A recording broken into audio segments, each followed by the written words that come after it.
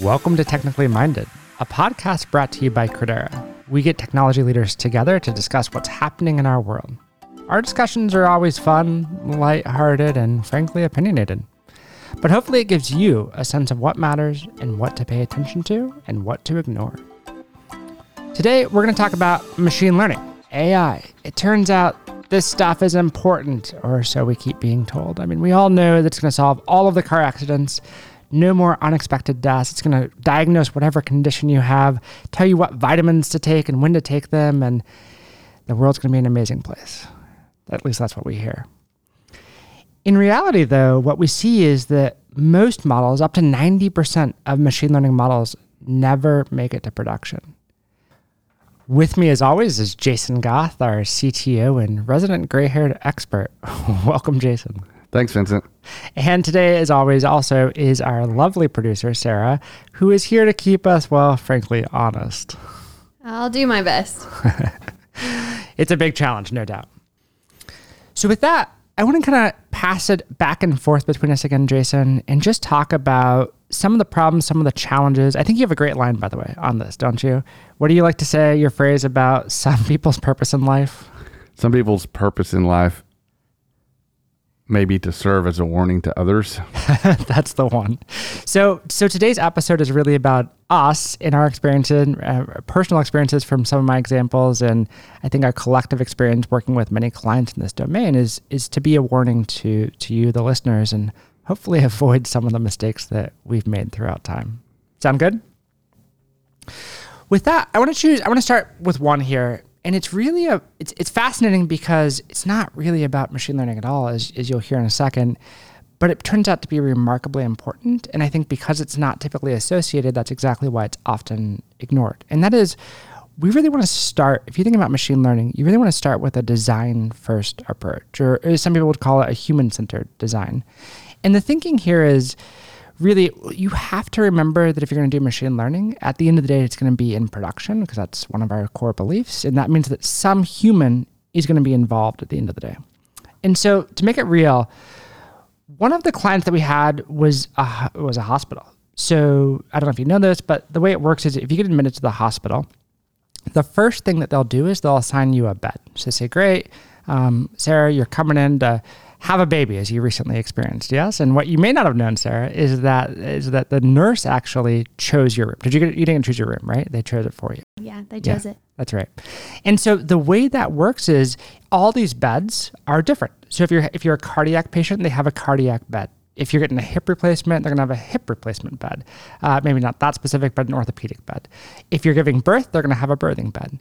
And so they don't have each one of those types of bed for every single room. One room will have each one of those beds. And so the question becomes like, if a new patient comes in, which bed do you assign them? Now, in some cases, if you're having a baby, it's very obvious. You give them the baby birthing bed. And if you have a cardiac, you need that. But what if you just come in and you're very sick? You know, you have a cold, or you're not feeling well. Maybe you have pneumonia. Well, a number of those beds would be perfectly acceptable for you. And so the question is, which bed do I now assign you? And you might not think this matters, but actually it matters a lot because at the end of the day, if another patient comes in with like a cardiac incident and there's no cardiac beds, guess what? They can't admit that patient anymore. They can't have them, right? And so what that means is like you want to do optimal allocation. So it seems like a perfect machine learning problem here. And so we built a model, we predicted effectively what beds the people should be allocated to, we back tested it, meaning we looked at the historical data and we validated this looks good. And sure enough, like many of these projects, as many of the CIOs I think listening to this podcast will have a testament to, the deck looked amazing. And if we only deployed this model, we'd have tens of millions of dollars worth of savings. And so we deployed it. We went back a few weeks later and wanted to just see what kind of results we had.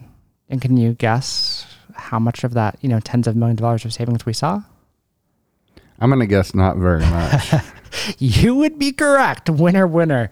That is correct. Yeah, we saw basically nothing above just randomness. We saw no real difference. And so of course, I started panicking because they had just paid us to do this model and we said we could. And I'm now trying to investigate what's going on here. So we start debugging it, like to the point of full stack traces everywhere. Everything's in debug mode now. And we can't find anything wrong.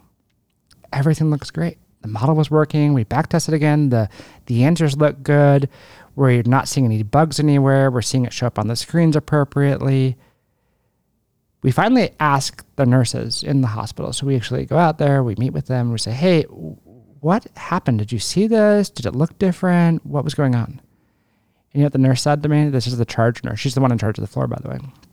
She said, I don't know. I said, what do you mean you don't know?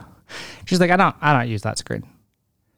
I said, what do you mean you don't use that screen? Like, how do you do bed assignment? She's like, well, somebody comes in and I assign them a bed. And I'm like, right. I thought you used the screen and we're showing you this value and you're supposed to assign this bed. She's like, yeah, no. And the backstory here a little bit that we didn't know going in is that, in a hospital in particular, nurses are often sort of the punching bag. They're kind of the low man or woman on the totem pole in some sense. And this is one of the domains in which they actually have authority. The charge nurse in particular, the person who's really worked really hard and done a great job, gets the ability, gets the privilege from their perspective of actually assigning a person to a bed. And so now we're removing that privilege, the thing that she's earned after all this, or he's earned after all these years. And that didn't go over well. And so my point here is in this case, if we would have understood from the onset that this was something that she saw a lot of pride and she took a lot of pride in, something she was excited about, she really saw it as her privilege, we would have approached it very differently. Also, it turns out, by the way, that asking her to go to a different screen was a fool's errand, as we probably should have known, just frankly, right? Again, if you take that human-centered approach here and you ask yourself, what does an end user actually want to do? You don't want to have to pull up a whole new screen. You don't want to have to look at two different things. You want to just have your normal workflow and integrate it back in. Does that make sense? It does, and I think you have to remember that all of these things have a larger purpose, right? We're not doing machine learning for machine learning's sake. That we're always trying to accomplish some goal, whether it be assign a bed or some other function, and there's a value to that. We're doing this because supposedly there's some value to it. It does things better or faster or with less error. And if you don't start by understanding how it's going to impact, well, one thing, you don't have a good way to measure whether or not it's successful, because the first thing you got to even decide is what is it that you're going to measure, right? And how is it that people will achieve that measurement? Think of a recommendation engine for, let's say, an e-commerce site. You put something in your cart and it recommends you, here, put this also in your cart. Well, how are we going to measure that? The measurement, that one's pretty obvious. Well, they put that other thing in the cart and purchase it as well. And so we can say, yes, that's what we want to measure. And so we can then present that to users in different ways. Oftentimes when, let's say that people don't put that in the cart, we assume the model's wrong. It's not recommending the right product. Well, that may not even be it. It may be like in your example, that it was just displayed in the wrong place. Yeah. And so that, again, it requires a lot of testing and a lot of understanding of users to then determine, well, is the model what's wrong, or is the user interface what's wrong, or is it this just entire effort isn't worth the value in the first place? No, I think it's great. And by the way, back to your point of the metric design, maybe they even put in their cart and they even buy it and it seems like a great success.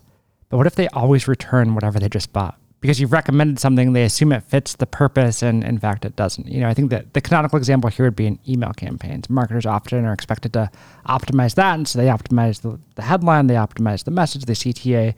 But what if that leads to a bunch of unsubscribes, for example? Maybe that's not the right thing to do. So really good point. So Vincent, did you solve the problem for the hospital? Good question. Yeah, the follow-up there is yes, actually we did. And again, in this case, if you just started with that, we would have got there much faster. But it turns out that they already had a process by which they would assign the room to a patient. And of course, that's for all the tracking, all the billing, all of the things you need to do here, right? In that system, there's a drop-down that basically said which room number you wanted. We just changed the default. If you just change the default to the right room, more often than not, they don't care. Now, sometimes, some doctors on their, naughty list, if you will, and they want to spread out their patients to make them do much longer rounds. That's really a thing, it turns out. So they'll still change it sometimes, but at least in the majority of cases, they were happy to accept the recommendation, and it didn't feel like we were being intrusive and changing anything. We're just giving them a default setting. And at the end of the day, I don't think that many of the other hospitals even knew that there was a default. There was some machine learning running in the background, but we saw some of that saving. So good question. Thanks. Great. Jason, what's on your list here?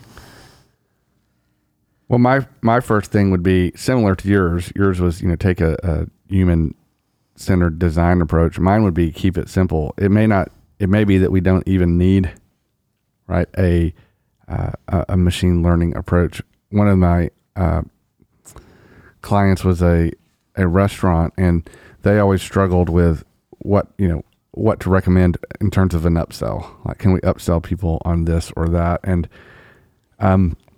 it turns out that if it's cold, people want coffee, and if it's hot, people want ice cream. And the models didn't do a whole lot better than that. And so, if you've purchased a drink, suggesting another of the same drink is usually a good idea, right? These little tabletop recommendation engines. And so I think that a lot of times we rush to do something, but if we start like with the design, with the metrics in mind, we can say, well, is there a very simple way to do this? There's another really good reason to do that, which is, this is one of my others, I'm jumping ahead, but we'll talk about this later, is you tend to always need to have some type of fallback, right? Mm-hmm. Machine learning models will always give an answer. And unfortunately, you don't necessarily know if that answer is right beforehand. And I mean, if you knew all the reasons and what went into it and how to determine the right answer, then you wouldn't need the machine learning, right? So as we do that, there's a need for a fallback in case a model gets deployed that is incorrect or provides worse outcomes. We measure that and fall back. So keeping it simple and starting with just a simple rule, you can get a lot of benefit, and then you can iterate on that. But it gives all the foundation that you need to start doing more and more and more advanced type of predictions. Yeah, that's really good. And I think what's interesting about those first two, the human-centered design or design first principle and keeping it simple, statistician is what I like to use for that expression, by the way, keep it simple, statistician, is those things are actually both done before you do any real machine learning in AI. And I think it's intentional that we're saying those two first, because that's where you should always start. And in fact, you might learn, to your point, either because it's not actually needed, like perhaps you're trying to optimize something that nobody will ever use, or because there's a much simpler approach that gets you the vast majority of the value at, 1/1000th the complexity. You should just do those things. And so start here always is, I think, what we're saying. Do you agree? Absolutely. So number 3 on the list is really about the limitations of your data. And I know many people listening to this will think, well, obviously, I mean, of course, this is always the first question you get, like, do you have data to go build that model? And the answer always, it's funny, I've never once had an executive tell me like, oh, we don't have that good of data. We don't have that much data. They always say, oh, Vince, you're going to be so impressed. We have so much data. It's just wonderful. We collect everything. We have so much. And that's good. But my point here is when it comes to machine learning, asking do you have the right amount or the enough data is a natural question, but frankly the wrong question. What you really have to ask is, do I have the data to solve this particular problem? Is it of the right type to solve this particular problem? It might be fine that you have a ton of data somewhere else, but if it doesn't actually address the question at hand, it's not going to work. So I'll give you an example from GE days. If you think about GE, one of the big things they have are, jet engines. And these things, by the way, these modern jet engines are amazing, amazing creations. We won't get into it, but they're amazing. Let me just say that. And they generate a huge amount of data. We're talking like a terabyte of data on like a cross-country flight or international flight, like a terabyte of data. Just incredible. Here's the thing. with all that data. So you said, hey, you know what I want to do? I want to monitor this asset. Predictive maintenance is always the name of the game in these industrial settings. So can you tell something's going to break before it breaks? You say, absolutely. We have all this data, terabytes of data, every single flight, terabytes of data. So you have all the data, would be what I think a typical executive would think. The answer is no, you don't. Any guesses as to why? Well, I'm guessing there are not that many failures. You got it. Yeah, a guy from airlines knows this, right? Luckily for all of us, most of the failure modes that we see, like 80-90% of all the failure modes we see in these industrial settings, and particularly like a jet engine, we've never seen before. And so that's actually a really good thing, of course, because that means that we're able to fly these planes reliably and we're all getting from point A to point B safely. But it becomes a real problem for machine learning because we don't have anything to actually test our models against. We've never seen a failure mode like that. So if you said, hey, where's the data that shows me what this looks like? The answer is we don't have it. We've never seen it before. And so it's a bit more nuanced than do you have the data? Because again, these things generating terabytes of data, of course we have the data, you would think. But actually we don't have any around this particular failure mode. Vincent, one quick question. Maybe everyone else knows, but what is the failure mode? Oh, yeah, thanks. Sorry. Yeah, that's some technical jargon. The way that the asset, the engine itself actually fails. So is it something about maybe a vibration and now the fan blades are vibrating and wobbling and hitting the cowling perhaps? Or maybe it's like, if you think about your car, the oil is kind of old and you needed to change it and now there's some performance degradation that would come from that. All of those types of ways that an asset would fail or stop working properly, each one of those would be a failure mode. And the point is that they don't often break in the same way. When one breaks, it's always in a new way. So having the data, even, there are not many breaks, but having the data about one of them doesn't tell you anything about the next failure that's going to happen. Yeah. Right. So the next failure will probably be something entirely different because, and it generally is because those engines are so well engineered that if they do find a failure mode, they generally go fix it. Yeah, which is a good thing after all. I mean, these are great things. I'm thankful for that. Yeah. I think we all, especially as consultants. And I think that's the same, jet engines are, there are not many people out manufacturing jet engines, but there are people engineering a lot of other things, from, self-driving cars to Roombas to everything else where you have those kind of situations where, well, what I'm looking for is something that would be destructive, but doesn't happen very often. Yeah, that's exactly right. So the answer here, by the way, is even if you don't have the right data, it's actually possible you still might be able to solve the problem. So to the point, GE actually does solve this problem. And the clever approach here is to recognize that while we don't have what it looks like when these assets fail, that is, I've never seen a failure like this before, perhaps, from the data set.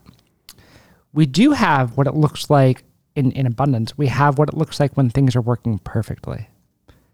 And so we actually invert the problem and we say, well, can we model what looks like success in this case? And then anytime it doesn't look like it's working perfectly, then we can alert a team and say, hey, something doesn't seem quite right. You should look at it. You should investigate. And so by flipping the question, inverting it effectively from what does this failure look like to what does success look like, we're able to actually still address this particular problem. And so back to the point, we don't have the data to catch what we want in this case. The limitations of the data, we have a lot of data, but it doesn't catch what we want. We do have the inverse of that. And so that might be a solution in some cases. In other cases, you need to go instrument or you need to go log something differently or build something around it to capture the data.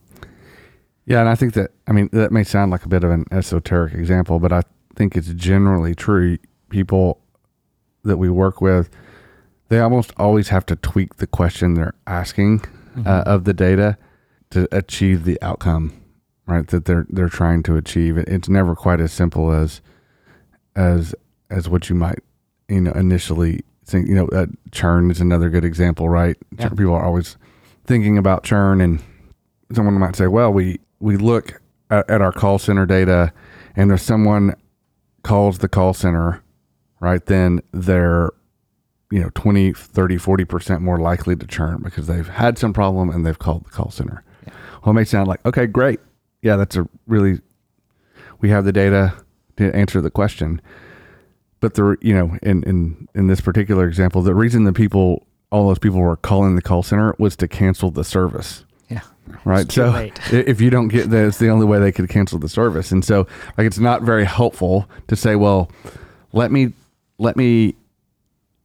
take all the people that have called the call center, for example, and have these other factors that the model determines, and let's go run a campaign to keep them from canceling the service. Yeah. Too late. Because the thing that you've used as an input is what you're trying to prevent. Yeah. That's another way where you have to really understand what the behavior is, what you're trying to accomplish, and is there a way to ask a different question of the data? So, yeah, that's really good, and I totally agree. And if you didn't catch it, listeners, that's a real life example that we did see in real life, unfortunately. So moving on, number 4, Jason. So I would say, and this is an expression I use a lot. I think it's pretty clever, but maybe it's not.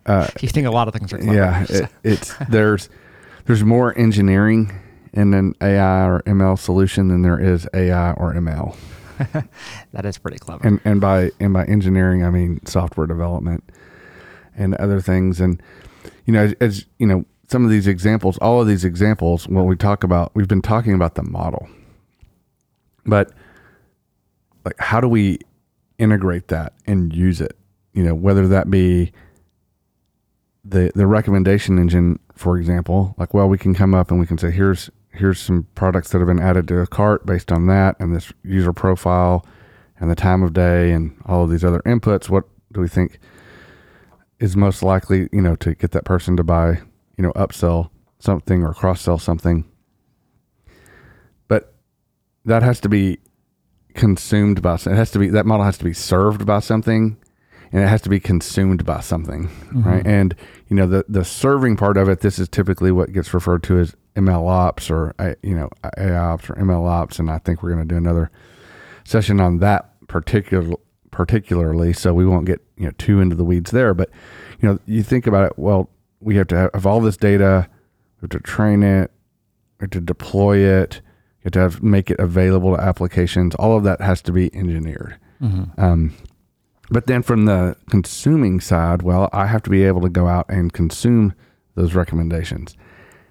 And if we're going to really do things right and say, well, does that recommendation improve over a baseline? Or if we try 2 or 3 different recommendation models, which one works best?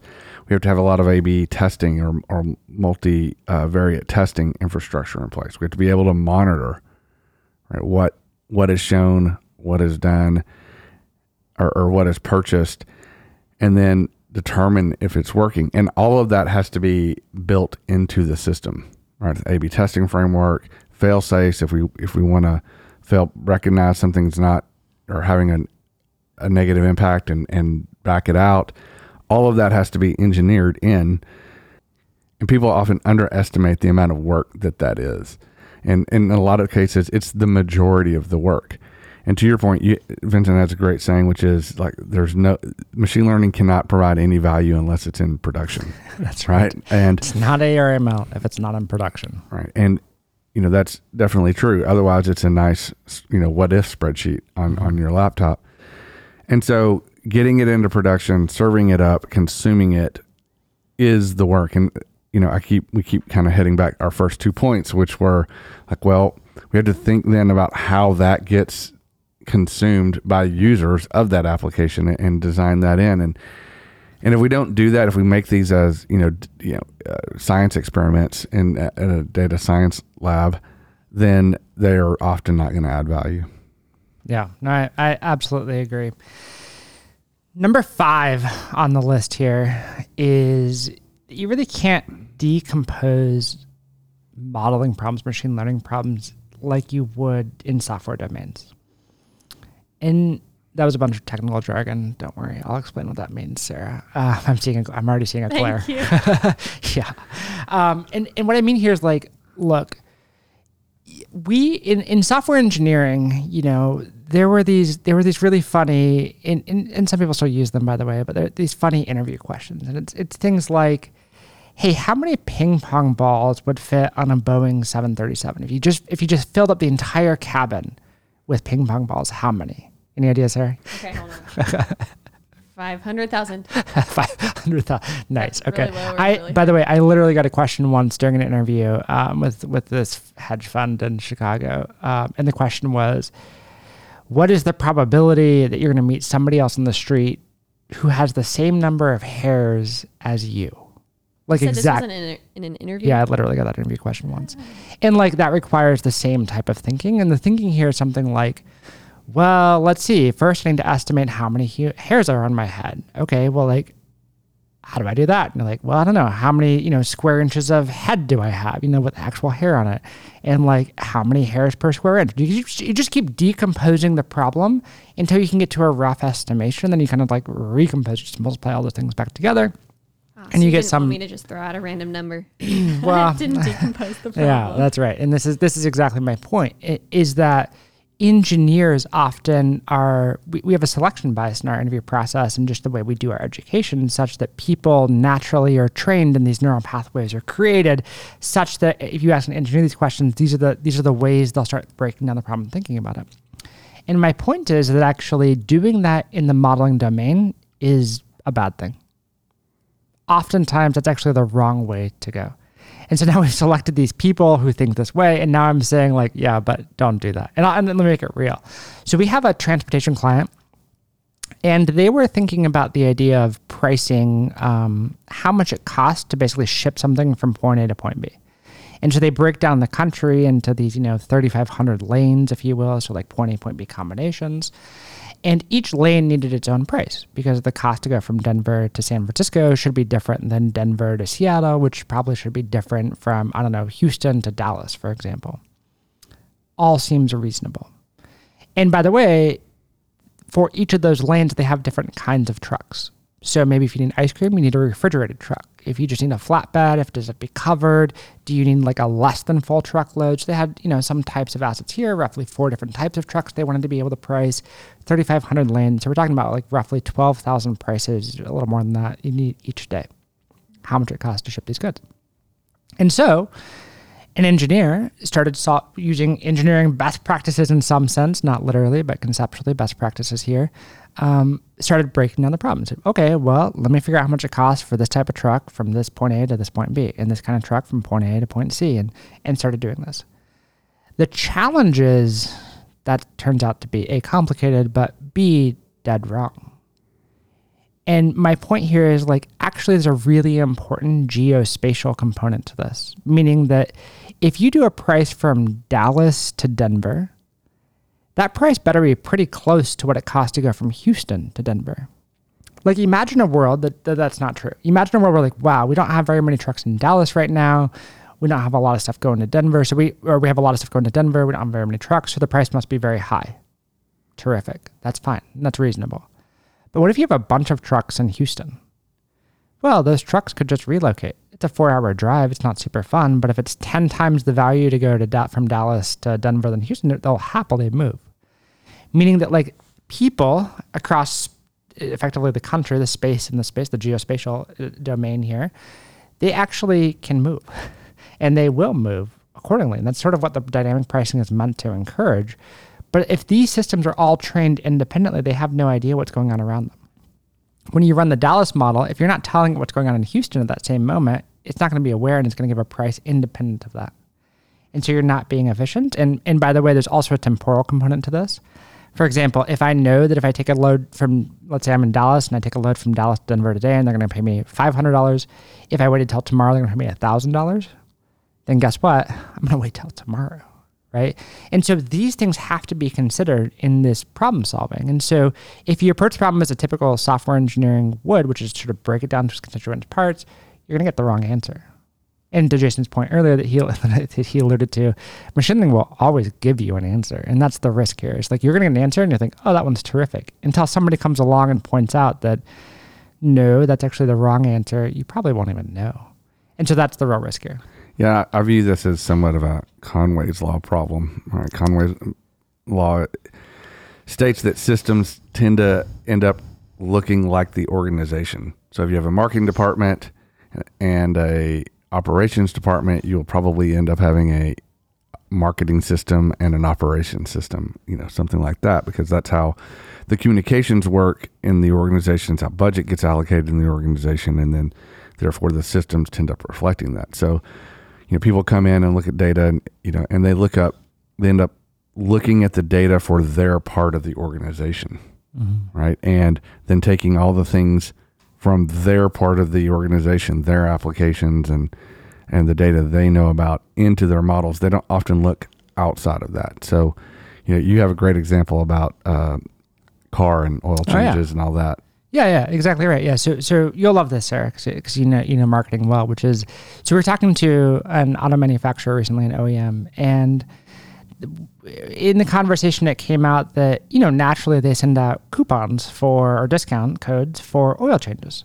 And that seems like a perfectly reasonable thing to do because then when you come to the dealership, they can upsell you on whatever, all good. I asked them, well, how do you know when to send out the coupon? And they say, oh, well, obviously we model that. We use machine learning and we model oh, that's super interesting. I said, well, how do you do that? And they said, well, we effectively go look at each city. We figure out where the person lives. So you live here in Dallas, Sarah. And we figure out in Dallas, the average person drives 30 miles each day. So then we know last time you were here, we figure out you're going to drive this many days a week at 30 miles a day. And we need an oil change of 5,000. So we just divide. And there you go. We know when to send you the coupon based off this estimation. And I said, that's interesting. But don't you actually know exactly how many miles are on that car? And they said, well, what do you mean? I said, well, you have the telemetry data from the car itself. The car, I don't know if you know this, but basically every modern car nowadays sends a bunch of data back to the OEMs through the cloud and whatever. And so actually given us a VIN number, they could get the data and figure out exactly how many miles are on your car and send you the coupon when it's actually appropriate. So if you take a vacation, a 2-week vacation or a month-long sabbatical because you have a kid or whatever, they should know that you didn't drive for that month and not send you the coupon because you're not that many miles yet. And to Jason's point, they said, yeah, but that lives in a different division. That's somebody else's thing. And we don't have access to that data because somebody else built it. Because it's not theirs. And that's the point where also I would say kind of a corollary to keep it simple and in this it is solve the right problem. Yeah. Right. And so the problem to solve, as for us, we're consultants, isn't let's design a better model. It's let's go figure out how to get that data from that division. Correct. Right. And somehow aggregate the data. It doesn't mean that you don't take these other factors into consideration, but now we can get this data, we can get much more accurate, and there may be other divisions, in that example, other divisions that may have other data that might even improve that more. For example, if you know that person, through whatever their lease is up, for example. Their lease is up, exactly. You maybe you don't want to send them an oil change, you want to send them the hey, why don't you upgrade your lease? Right, email. And you may not even want to send it an email, right? Maybe the answer is if on the car, right, and you have this now, most cars have this now, get your oil change light comes on. And, if there's maybe a way to integrate with the car, the other way to say get your oil change, here's a coupon, right?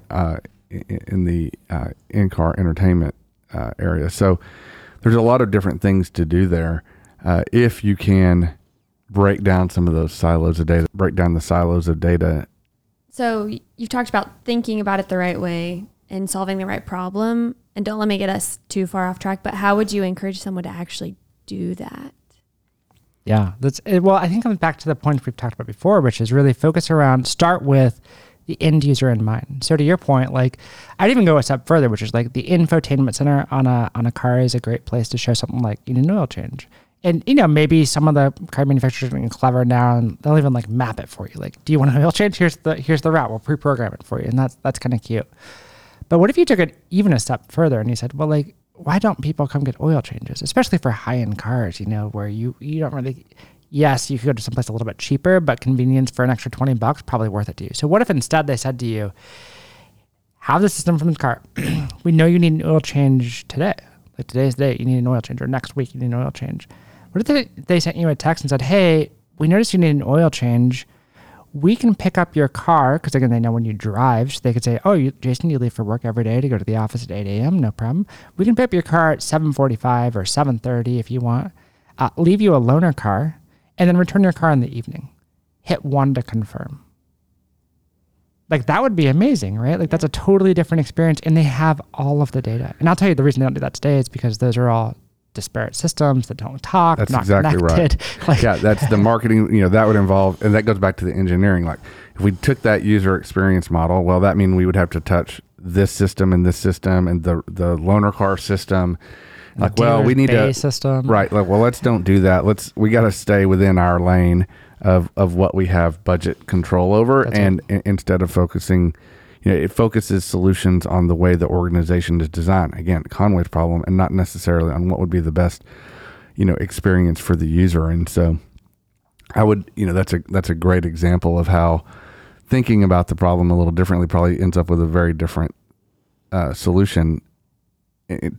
To answer your question specifically, I would say that one way is to focus on those two things, like what's the value to the user and how would they want to interact with this, and then figure out, okay, then what implementations do we need to go do that, and then go address the right problem. And again, that's going to, my bias as the engineer is it's going to generally involve a lot of engineering of a lot of systems. And so what we also really encourage is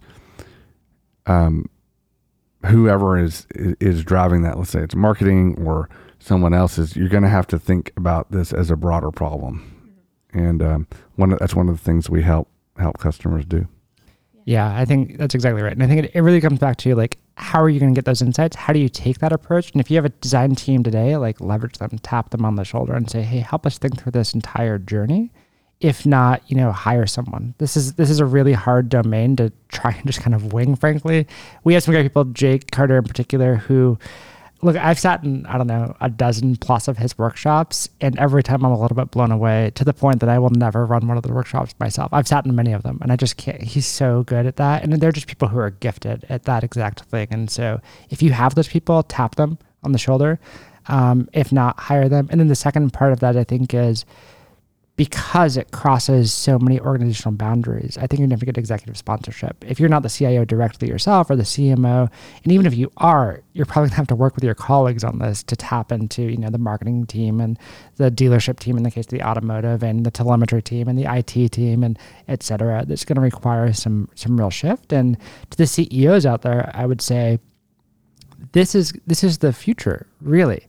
Like, you're going to have to figure out how to solve this. We've built up all of these domains of technology to solve their particular use cases, but you have to zoom out and choose the right metrics. And it's not how many people opened up an email campaign for marketing, or how many new subscribers you got from marketing, or how many new cars you sold to that team, the sales team.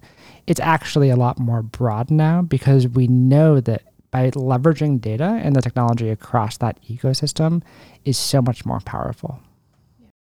And if anyone's wondering, Jake Carter is Credera's Chief Innovation Officer. Oh yeah, thank you. He's great. Yeah, we should probably have him on and talk about how he does that. We should. Yeah, good idea. Good. Okay, Jason, you're up to the ultimate one. I did the penultimate. These are my favorite words, by the way. Penultimate, and now you're at the ultimate, number 6.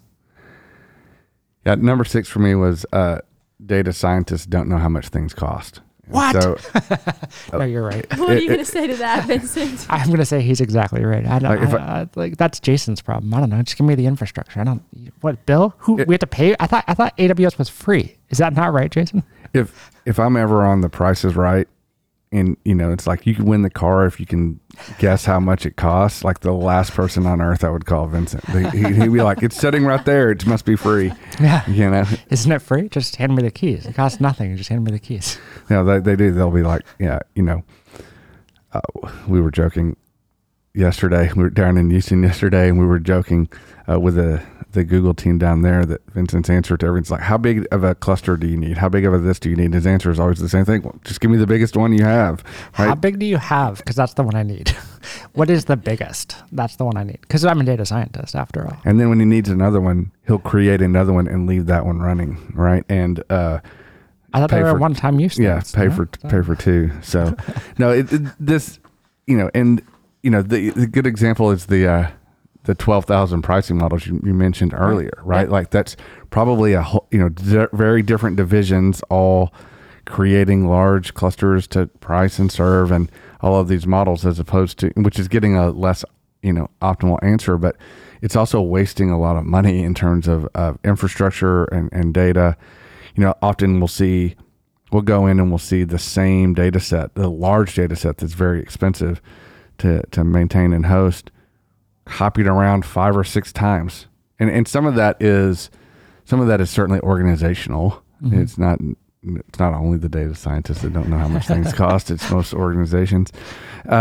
Because they'll be like, well, I want a copy. Well, I want my copy, right? Yeah. As opposed to like, let's find a way, to engineer this so that we can share a copy. So our advice is always, let's make sure we factor cost into this, right? And cost will often, as an input, will often change the output. Let me give an example of that. Is what if you were doing shakes and you want to recommend or ice cream flavors, and you want to recommend ice cream flavors, and you have a special, this month we have the special brownie ice cream shake. Well, that usually requires a lot of inventory. This is a little bit back of like breaking down silos too. Well, if you take into that inventory, we should really always recommend the special one because we've bought a bunch of special inventory for it. And if we don't use it, it goes to waste. Right. Right. And the increase of, let's say 5% of the time we recommend something else, strawberry or some other thing besides brownie. Well, that's great. It may drive up 1%, incremental sales, but now I've got all of this wasted inventory and I end up losing money over whether I'd, was successful with the recommendation fewer times. Mm-hmm. Right now, you could say, well, let's use some machine learning and buy the right number of brownies, but for which I need the biggest cluster that Google makes. That's exactly Amazon right. Makes, but just so you know. Yeah, that's exactly right. So the point there is, though, you have to figure the cost of all of these things into it, whether it's the cost of all the engineering, all the data, all the modeling, and find a solution. Ultimately, we're trying to find a solution that adds a lot of value, like to users and to clients, and cost has to be a factor of that. Yeah, and in my defense, Jason, just saying, in my defense, I don't even know, when I first got this question, which is like, well, how big of a cluster do you need? My answer's like, I don't know the biggest. And part of that was intellectual laziness, just to be really clear. I'm not going to lie to you. The other part, though, is it's not obvious. Like, even how much memory you need. You say, well, my data set, my raw feature set is this size. Okay. But then how is Python processing it? It's written in Python. How's it processing? I don't know. I called some library. Like, I don't know what they're doing with it. Did they copy it 5 times over? Do they, shift it over to, I don't know. And even how many actual nodes you need, I don't know. Like, more is better, probably, but probably not, because it's not embarrassingly parallelizable. None of these processes actually are. And so there was a lot of just learning that you have to go through initially to figure out, I don't know, let's look at this data set. Let's look at this model, how we're decomposing the model, what we're doing with it, in order to start getting some estimations that you can then use for the full scale. You can then say, great, let's run a quick test and figure out what's actually happening here on a small subset, and then use that to estimate what you really actually need.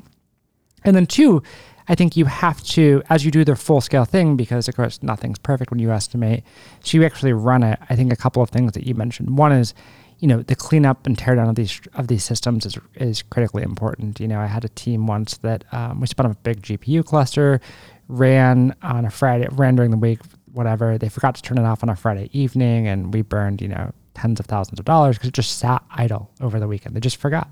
So having stuff around that, just typical code developing processes here, I think is important. And then again, actually spending the energy to go estimate is the other part of this. Yeah, and I'm giving you a little bit of a hard time, but rightfully you don't even have to get it right the first time. I mean, we can let's get the biggest one and get it out of production and measure what's working, and then we can kind of work backwards from there, right? It's just, the point is just don't forget about it, right? You don't have to get it perfect or right every time, but make sure you monitor it. And that's the same when we design systems as well. That are non-machine learning software systems. We often over-provision them and aren't very efficient, and we look at that, and over time we improve it. But it just goes back to there's a lot more engineering and resource and processes around these things than just the modeling. Yeah, I totally agree. So in conclusion, our top 6, right? We started with the design first approach, really like starting with that end user in mind. Keep it simple. Statistician is my favorite last word on that S there, which is really about like use the simplest solution that's going to solve your problem. And maybe you get smarter and better and incrementally over time, but don't overcomplicate the problem. And both those should be done before you do anything in machine learning or AI, really, to start with those 2 things. And then if you are going to do it, really understand the limitations of your data. Both like, does it have the failure modes in that case of aviation that we talked about? Is there a different way to reformulate the problem? Because, Einstein once said if he was given an hour to solve a problem, he'd spend 50 minutes thinking about how to solve it and 10 minutes to actually solve it, or some equivalent to that ratio. Number 4 is there's more engineering in an AI or ML solution than there is AI or ML. And again, this is about all of those systems surrounding that, from how are you going to ingest the data, how do you guarantee that it's on time and it's of high quality, all the way through how are you going to deliver that model to actually activate and have real value created. Number 5, the decomposition problem, which is that you can't decompose machine learning modeling in the same way that you might be prone to if you think about it from a software development standpoint. And so again, like maybe there's geospatial components, maybe there's temporal components, and you have all these barriers and silos that are natural to the organization that come from Conway's Law. And so don't forget about that and reformulate how you approach problems and solutioning those problems to take advantage of everything at your disposal, not just what happens to be in your organizational component. And the last one is that data scientists don't know anything about costs. And like really the point here is it's really easy to forget. These systems are really expensive. It is the high interest credit card of the development world. It's really easy to forget just very simple things like, did I turn off the cluster? Am I actually optimizing this? Do I really need the 1 terabyte of memory? Sometimes you do, and that's okay. And you should use it if you need it, but just be thoughtful about that. And I think engineering best practices really come to bear in that domain. So that wraps up today's podcast. Again, Jason, thank you so much for joining, and your gray-haired insights are always welcome. Sarah, thank you for keeping us honest as always. And for those of you who would like to learn more, please visit the insights page at Credera.com. Thanks for listening, and I hope you join us again.